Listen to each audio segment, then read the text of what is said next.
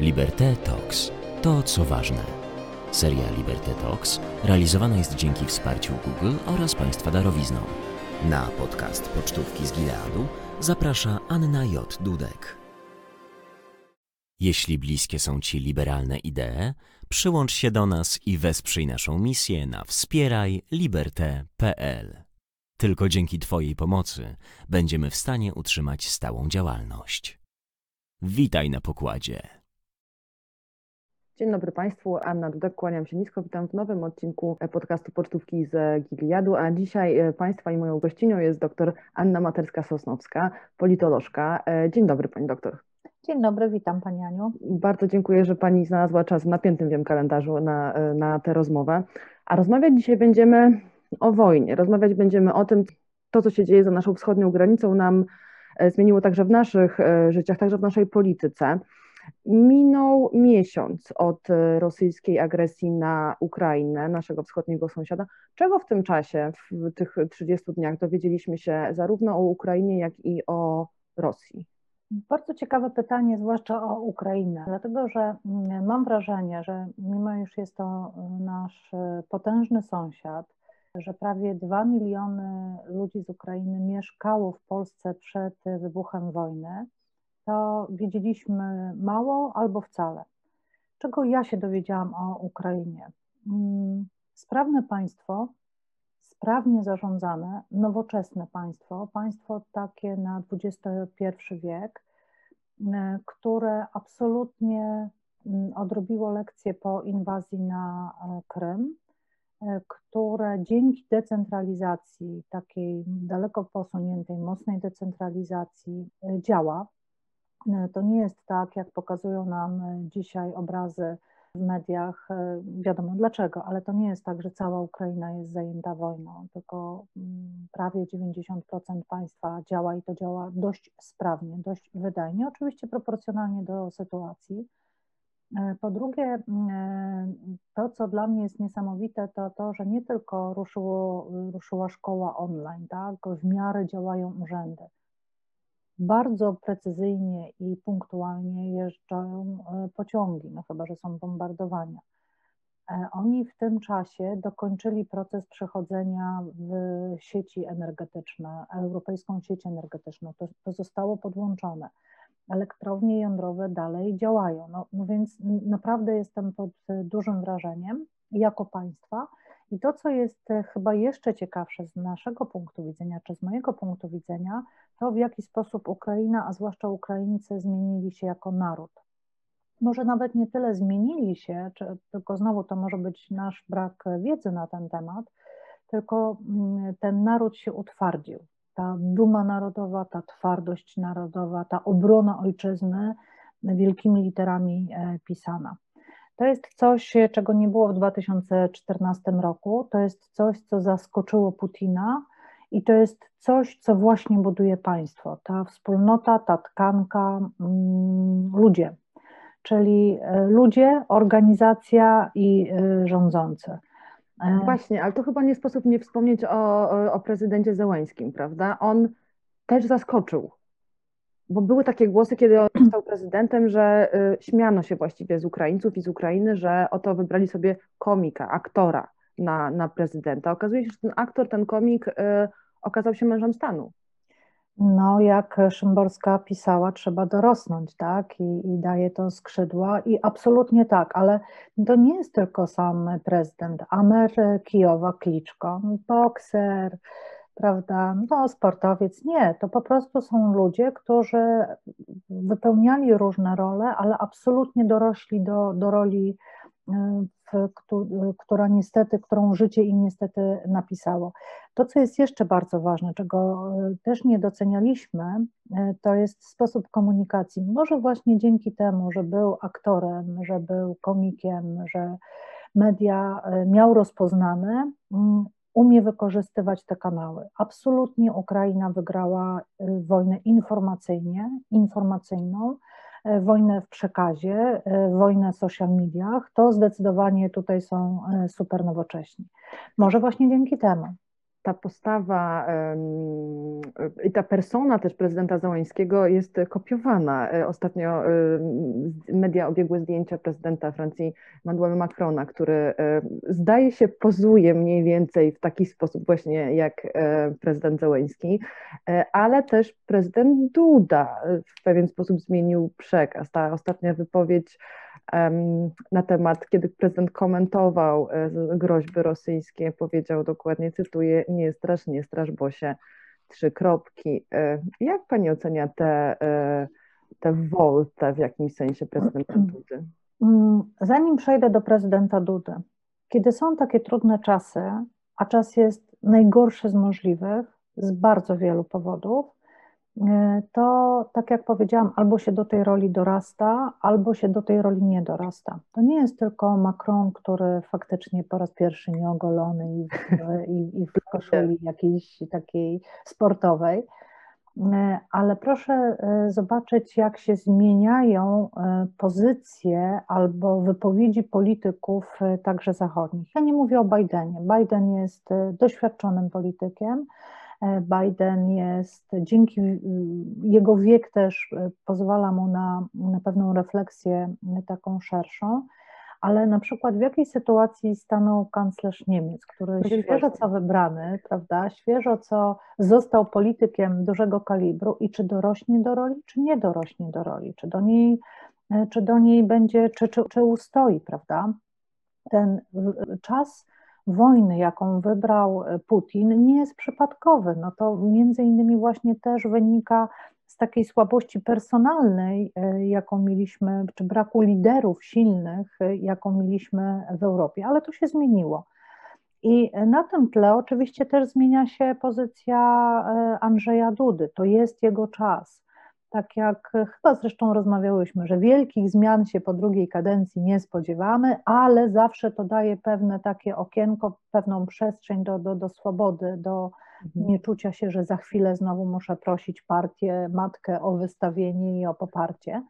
I prezydent Duda to wykorzystuje. To już było widoczne przy ustawie o Lex TVN, kiedy zaczęły się pierwsze właśnie takie negocjacje ze Stanami i ja myślę też, że administracja prezydenta Bidena postawiła na kancelarię i na administrację prezydenta Dudę i stąd są takie i wzmocnienia i bardzo pozytywne tweety ambasadora Brzezińskiego i po prostu taka polityka. Czy on faktycznie dorósł, czy to, ja pomijam język cytatu, o którym pani wspomniała, ale tam też było takie twarde postawienie, że będziemy bronić ojczyzny i mamy wystarczająco dużym krajem, jesteśmy, tak, żeby pomieścić chować, napastników pochować. Tak. Schować. To są, nie, pochować. Powiedział pochować. Pochować, tak, czyli pogrzebać, tak. I to są słowa na ten czas, tak? Trochę wiemy, że to jest taka buńczuczna postawa i stroszenie piórek, ale chyba tego też oczekujemy. Wielkiego kalibru politykiem nie był, nie jest i nie będzie i to się nie zmieni, natomiast jeżeli umie wykorzystać ten czas, to niech wykorzystuje. Jeżeli się faktycznie uaktywni. Jesteśmy w fatalnej sytuacji kraju, który od lat nie miał żadnej polityki zagranicznej, który nie prowadził żadnej polityki wschodniej. Kraj, w którym jest dwugłos i nagle wicepremier do spraw bezpieczeństwa mówi inne rzeczy niż jest główne stanowisko, tak? Więc właśnie, do tego zaraz przejdziemy, ale chciałam tylko jeszcze dopytać o Rosję, bo Rosja też pokazała zupełnie się z innej strony, to znaczy okazuje się, i mam nadzieję, że to nie jest życzeniowe myślenie, że to jest taki trochę kolos w jakimś sensie na glinianych nogach, bo te straty po stronie rosyjskiej, te ostatnie odejścia z administracji, doradcy prezydenta Putina między innymi, to jednak pokazuje, że ta potęga nie jest rzeczywista w jakimś sensie. Co do kolosa na glinianych nogach, to od dawna się o tym i Rosja taka jest, taka była i taka jest. To jest wielki kraj, to jest kraj z wielkimi zasobami i wielkimi możliwościami i kraj, który zmarnował ostatnie 30 lat od rewolucji europejskiej. I to zmarnował w sposób taki naprawdę spektakularny. Dlatego, że tak jak Moskwa czy Sankt Petersburg to nie jest cała Rosja i bogactwo w tych chociażby dwóch miastach nie jest bogactwem całego kraju. Tak bogaty kraj, jakim jest Rosja i tak rozległy, naprawdę mógłby zrobić większego skoku cywilizacyjnego. I ja nie mówię nawet o samej administracji wokół Putina, dlatego że Putin to jest KGB. Z KGB wychodzisz, KGB z ciebie nie wyjdzie. To był oficer, jest i jak patrzymy na to najbliższe jego otoczenie, to pozostało. I to jest zupełnie inne zagadnienie, tak? Ale ta oligarchizacja, ta kradzież państwa, ta wielka korupcja, to wyszło na jaw. Dlaczego oni stali i nie mogli jechać? No bo prawdopodobnie jednak benzyna była przehandlowana, tak? Dlaczego coś nie działało? Bo części były również sprzedane. Wielka korupcja, która zżera tego kolosa na glinianych nogach. I proszę zobaczyć, jak ostatnie 30, a nawet krócej lat wykorzystały Chiny. Jaki nieprawdopodobny skok zrobili. Cywilizacyjny, rozwojowy, jak się zmieniła klasa średnia, wszystko. I co w tym czasie zrobiła Rosja? Gdyby Rosja była obłożona nie tylko sankcjami, ale embargiem twardym, bolesnym, dotkliwym, to upadek Rosji byłby dużo szybszy. Oczywiście to nie jest tak, że to jest całkowicie martwy niedźwiedź, i to też musimy sobie zdawać sprawę. Świetny jest ten plakat Andrzeja Pągowskiego. Tak. Dlatego to mi się skojarzyło i właśnie o tym mówię. Natomiast Rosja pokazała bym powiedziała, to jest taka kumulacja tego wszystkiego, co w Rosji było i jest złe. I nie tylko zła, które sieje w imię wydumanych i nieprawdziwych swoich jakichś haseł i idei, ale właśnie to nie jest nowoczesne państwo. To nie jest państwo, nawet to nie jest państwo XX wieku. I nawet jeżeli patrzymy na bardzo wysokie poparcie dla wojny, to pokazuje właściwie tylko jedno: homo sovieticus. I to jest sposób myślenia. I jeżeli przez ponad 20 lat masz budowany pewien sposób myślenia, to on nie jest tylko wdrukowany w umysły, w głowy Rosjan, ale on był siany na całą Europę. I mamy w głowach takie linie czerwone, które wydaje nam się, że są nieprzekraczalne, czy że są niemożliwe. Dlaczego jest takie poparcie? Między innymi dlatego, jeżeli zobaczymy, jaki tam jest dostęp do mediów. Nie dosyć, że nie ma wolnych mediów, to poza dużymi ośrodkami praktycznie nie ma dostępu do internetu i nie ma zapotrzebowania na ten internet. No więc jeżeli telewizja państwowa powtarza to, co powtarza i mówi o nazistach i tak dalej, no to niestety duża część tego kupuje. No a poza tym to jest też tak jak w państwie mafijnym, budowanie tych kręgów przynależności i zapewniania pewnych podstawowych potrzeb zamiast państwa obywatelom. Także stąd myślę, że właśnie to jest Rosja to jest tak jak ta defilada na Placu Czerwonym z tym super czołgiem, który nagle się zapalił. Jakie opcje pani doktor ma teraz Władimir Putin? Bo rozmowy trwają. Czy wiąże pani jakieś nadzieje z tym, że jeszcze z kanałami dyplomatycznymi, że rozmowy, które są prowadzone między Ukrainą i Rosją, mogą przynieść jakiś rezultat? Mówi się o tym, że to jest ta doktryna deeskalacji przez eskalację, czyli to, co robią w tej chwili Rosjanie, chcą zadać ogromne straty, atakują obiekty cywilne po to, żeby potem mieć lepszą pozycję negocjacyjną. Tak jest? Tak jest. Niestety prowadzą wojnę, taką typową wojnę dwudziestowieczną, czyli wszystko to, co było najgorsze w tych wojnach i z czym na przykład mamy do czynienia, co obserwujemy w Syrii. Dzisiaj nie widzę, te rozmowy w żaden sposób się nie posuwają. Mało tego, nawet jeżeli są jakieś ustalenia dotyczące na przykład konwojów humanitarnych, są nieprzestrzegane przez Rosjan. Czyli ewidentnie zgadzam się z Panią, że jest to strategia na przeczekanie i na zadawanie jak największych strat i wyniszczanie, po prostu wyniszczanie i ludobójstwo. I to jest z jednej strony. Z drugiej strony widzimy, co się dzieje, powiedziałabym, na tej płaszczyźnie azjatyckiej, jakie tam zachodzą ruchy, jak wchodzą Chiny i wchodzą i nie wchodzą, tak? Z jaką ostrożnością, ale jak tutaj juan się umacnia i tutaj może być to wsparcie też z tej strony. Poza tym pamiętajmy, że nie cały świat potępia Rosję za wojnę w Ukrainie i nie cały świat też ją tak postrzega. I Rosja gdzieś tam właśnie w Azji między innymi prowadzi w miarę normalną wymianę. I jaka jest tutaj opcja? No, Putin dzisiaj nie może się wycofać, no bo byłby absolutnym przegranym, no to w ogóle to też nie ta droga.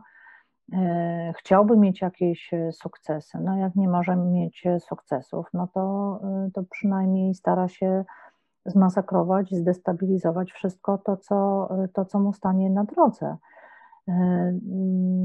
Czy spodziewaliśmy się czegoś innego? Znając Rosjan w Groznem, znając Rosjan w Syrii, zdaje się, że ten schemat jest powielany, tylko że Ukraina to nie jest ani Czeczenia, ani Syria i to jest zupełnie inny przeciwnik i też ma inne wsparcie. W związku z tym i to jest ta nadzieja, że to nie będą takie same scenariusze. Przenieśmy się na chwilę na nasze polskie podwórko. W piątek wizyta prezydenta amerykańskiego Joe Bidena w Polsce zaczyna od Przemyśla. Niedawno mieliśmy wizytę wiceprezydentki Kamali Harris. To są mocne sygnały, prawda, wysyłane przez Sojusz i Amerykanów. Ale mocne sygnały dla kogo, czego? No bo to trzeba sobie na to odpowiedzieć, prawda? Jesteśmy państwem frontowym. Jesteśmy państwem frontowym, państwem, przez który idzie transport broni, państwem, który idzie rzesza uchodźców, fala uchodźcza i do Polski, no chciałabym powiedzieć i do Europy i na świat, ale jak czytam wywiad z prezesem Kaczyńskim, to zatrzymam się, że idzie fala uchodźcza do Polski. O tym pewnie za chwilę też porozmawiamy. Więc faktycznie, wie Pani, tak, ponieważ mamy czas na rozmowę, to można sobie różne dywagacje przeprowadzić. Zgadzam się z takimi tezami czy teoriami, które mówią, że to jest zderzenie cywilizacji. I to jest wojna taka naprawdę wojna mocno cywilizacyjna wschodu z zachodem. Tak jak powiedziałam o zmieniających się biegunach i Rosja też do tego dąży, żeby inaczej podzielić ten świat, i na tę wzmacniającą się, rosnącą pozycję Chin. Na przykład zwróćmy uwagę, że państwa OPEC odmówiły wzrostu wydobycia ropy, że chyba Arabia Saudyjska przechodzi na rozliczania się w juanach, a nie w dolarach z Chinami.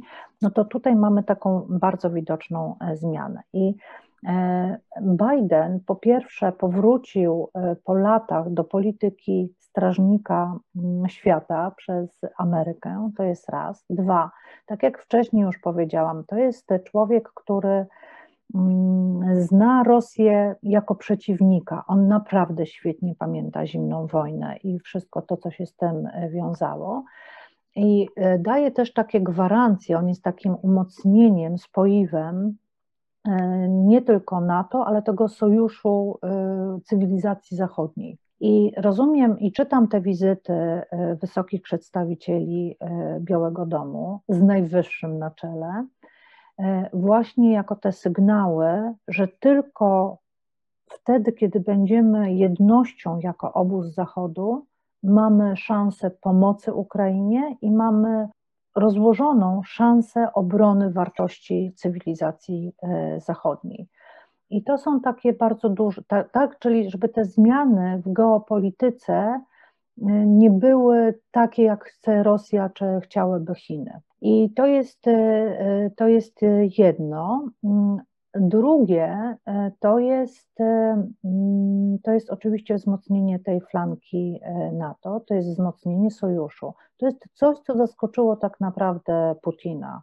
I to wszyscy analitycy dużo lepiej znający się na Rosji czy na Putinie podkreślają, że nie spodziewał się ani oporu ukraińskiego takiego, ani takiego dość twardego a przede wszystkim jednolitego stanowiska europejskiego i w ogóle Paktu Północnoatlantyckiego. I to są te sygnały wysłane, tak? To nie jest sygnał tylko do Polski. Proszę zwrócić uwagę, że zapowiedź o zwiększeniu wojsk dotyczy między innymi Węgier, które wcale tego nie chciały.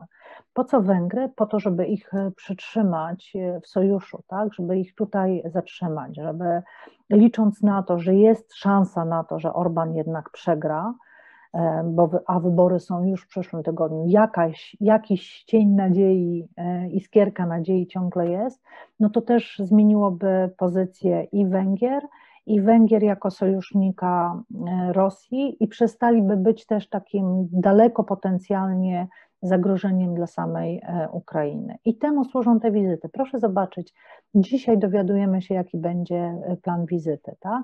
Nie tylko ze względów bezpieczeństwa, ale również z takich względów, że takie wizyty na takim szczeblu są szykowane miesiącami. Tutaj wszystko jest w dniach liczone, a nie miesiącach, stąd też pewna taka szybka układanka, jak tutaj to może wyglądać. I wizyta Bidena na naszym kontynencie i w Polsce jest postrzegana jako jedna z najważniejszych wizyt prezydentów Stanów Zjednoczonych przez dekady. I jest wiązane z nią, są takie właśnie też duże nadzieje, nie tylko w tym, że obieca właśnie więcej wojska, że pieniądze, że zapowiedział przyjmowanie uchodźców. 100 000 to nie jest dużo, no ale okej. Jedni mówią, że dużo, drudzy mówią, że nie dużo, ale to jest właśnie takie budowanie wspólnoty, umacnianie wspólnoty. Ja zawsze to tłumaczę, że to jest szalenie istotne, bo my jako Zachód musimy ustać, tak? My nie możemy przyjąć ani dopuścić do żadnej miękkiej, twardej, dużej, małej, ale kapitulacji. Tu nie może być wycofania. I temu też służy właśnie ta wizyta. Tylko taką jednością, spójnością mamy szansę wesprzeć Ukrainę i skończyć raz na zawsze ten od dekad też trwający spór. Wspomniała Pani, mówiła Pani o wyborach na Węgrzech. Wybory w Polsce także się zbliżają. Z tego sondażu Kantara wynika, to był inny sondaż, natomiast wynika z niego, że Zjednoczona Prawica ma ogromne poparcie. To znaczy, gdyby wybory były w tę niedzielę, to byłoby to 35% dla obozu Zjednoczonej Prawicy. Komentując ten sondaż, zapytany o niego Jarosław Kaczyński powiedział, że mimo tych wysokich, bardzo dobrego tego wyniku, to nie wyklucza wprawdzie przyspieszonych wyborów przedterminowych, ale bo wojna nie jest czasem na wybory, więc jak Pani ocenia tego typu deklaracje, niedeklaracje właściwie? No bo rzeczywiście te oceny w ogóle obozu rządzącego nie są dobre. Tam połowa ponad Polaków źle ocenia premiera Morawieckiego, połowa źle ocenia prezydenta Dudę. No, to nie są dobre wyniki. Jeżeli chce Pani dobrych wyników, to proponuję zajrzeć do CBOS-u. Tam oczywiście żartuję, znaczy takie są wyniki, tak, ale 35% to wcale nie jest zachwycający wynik.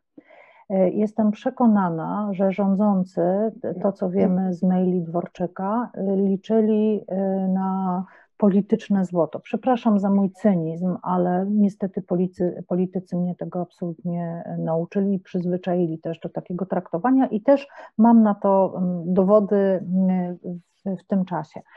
Więc to 35% wcale nie jest takim znakomitym wynikiem, to jest po pierwsze. Ale koalicja ma 23. Tak, ale koalicja ma 23 i to jest przynajmniej w tym sondażu, prawda? Bo właśnie Kantar to tam dawał jakąś niewielką różnicę, 27 tam do 30 czy do 32, ale myślę tak, zgadzam się z jednym, z Jarosławem Kaczyńskim, że czas wojny to nie jest czas na wybory, ale czas pandemii też nie był czasem na wybory, no i co z tego. Właśnie. Ale powiem tak, nie wierzę w przedterminowe wybory, znaczy nie obstawiam ich. Oczywiście to jest sytuacja na dziś, tak jak sondaż jest zdjęciem z konkretnego dnia, tak, taką stopklatką, tak samo patrząc na sytuację dzisiaj, czyli koniec marca, nie przewidywałabym przedterminowych wyborów z kilku powodów. To nie jest kwestia pieniędzy, bo pieniądze w budżecie dadzą radę, tak? Inflacja powoduje to, że te wpływy z VAT-u są odpowiednio większe, będzie uruchomione KPO, więc pieniądze nie są największym problemem, ale problemy, które są przed nami, to takie, bym powiedziała, najbardziej przyziemne, prozaiczne, to są problemy związane właśnie z wycofaniem się z Polskiego Ładu, który był szumnie zapowiadany i tak dalej, i wprowadzany. Wczoraj na przykład usłyszałam profesora ekonomii, który powiedział, że do wczoraj było wprowadzonych ponad 850 poprawek od stycznia do Polskiego Ładu. To pokazuje, plus 50 ostatnich, które jeszcze nie weszły. To pokazuje absolutny chaos, jaki mamy w tym systemie, a to dotyczy nie tylko tyle, że każdego z nas obywateli, ale to też dotyczy całych grup, prawda, przedsiębiorców, drobnych, mikro i to ma swoje odłożenie również w wyborach. Rolnicy, nie słyszałam, żeby już mieli obiecane dopłaty do nawozów i pomoc w tym. Więc nawet jeżeli wycofali się z Polskiego Ładu, to bałagan, jaki powstał i niesprawność państwa, no to dopiero to jest przed nami. Wszystko to, co dzieje się z uchodźcami i niewydolność państwa, niesprawność państwa, właściwie instytucji, tak, to nie funkcjonuje. To za jakiś czas zacznie działać, ale myślę, że skala problemów jest przed nami. I wprowadzanie, znaczy jestem o tym głęboko przekonana, tak? Zapewnienie mieszkań na 2 miesiące to nie jest żadne rozwiązanie problemu. Przerzucenie tego wszystkiego na obywateli, na społeczeństwo obywatelskie nie jest rozwiązaniem żadnego problemu, a z drugiej strony, z jednej strony jest społeczeństwo i jest wielka pomoc, z drugiej strony są konkursy ministra Czarnka i to, co on robi, a czego właściwie nie robi w szkole, a z trzeciej strony są przyznawane nie wiadomo jak dotacje ministra Glińskiego właśnie na społeczeństwo obywatelskie, tak, na organizację społeczeństwa obywatelskiego. Więc tutaj ta skala takiego nihilizmu z jednej strony i to, co oni mówili, że się nie da, że działają właśnie z tym, że się nie da, że no tutaj sięga już absolutnie zenitu. I to są takie społeczne patrzenie na wybory. A teraz z drugiej strony, to co się dzieje w samej koalicji, to w moim przekonaniu te ostatnie zmiany, te spory z Ziobro znowu o projekt ustawy o Izbie Dyscyplinarnej, czy to będzie projekt prezydenta, czy to nie będzie, jak będzie głosowany, ta wrzutka o zmianie konstytucji, odwołanie, wycofanie nominacji między innymi pana Piebiaka do KRS-u, to wszystko pokazuje zgniliznę wewnętrzną tak głęboko, że po pierwsze uważam, że mówienie, że nastąpi zmiana premiera jest nierealne, a po drugie myślę, że to powoduje chęć przetrwania, a nie oczywiście, jeżeli masz taką twardą skorupę na sobie, to mówisz wybory albo teraz i się uda, albo nie, ale jest jeszcze jeden element. Doświadczenie 2007 roku w moim przekonaniu powoduje brak twardej skóry do wyborów i takiego cięcia. to nie jest czas na wybory i to nie jest czas społeczny i to nie jest czas polityczny dla samego Jarosława Kaczyńskiego, aczkolwiek wiem, no to nie są wystarczające argumenty. To jest bardziej moja analiza niż twarda wiedza. Rzadko zdarza mi się słyszeć, żeby zgadzała się Pani z Jarosławem Kaczyńskim, więc tym bardziej to wyjątkowy odcinek. Ja bardzo Pani dziękuję. Dziękuję też Państwu. Naszą gościnią była dr Anna Materska-Sosnowska. Bardzo dziękuję Pani doktor. Dziękuję, pozdrawiam, wszystkiego dobrego. Do widzenia, wszystkiego dobrego.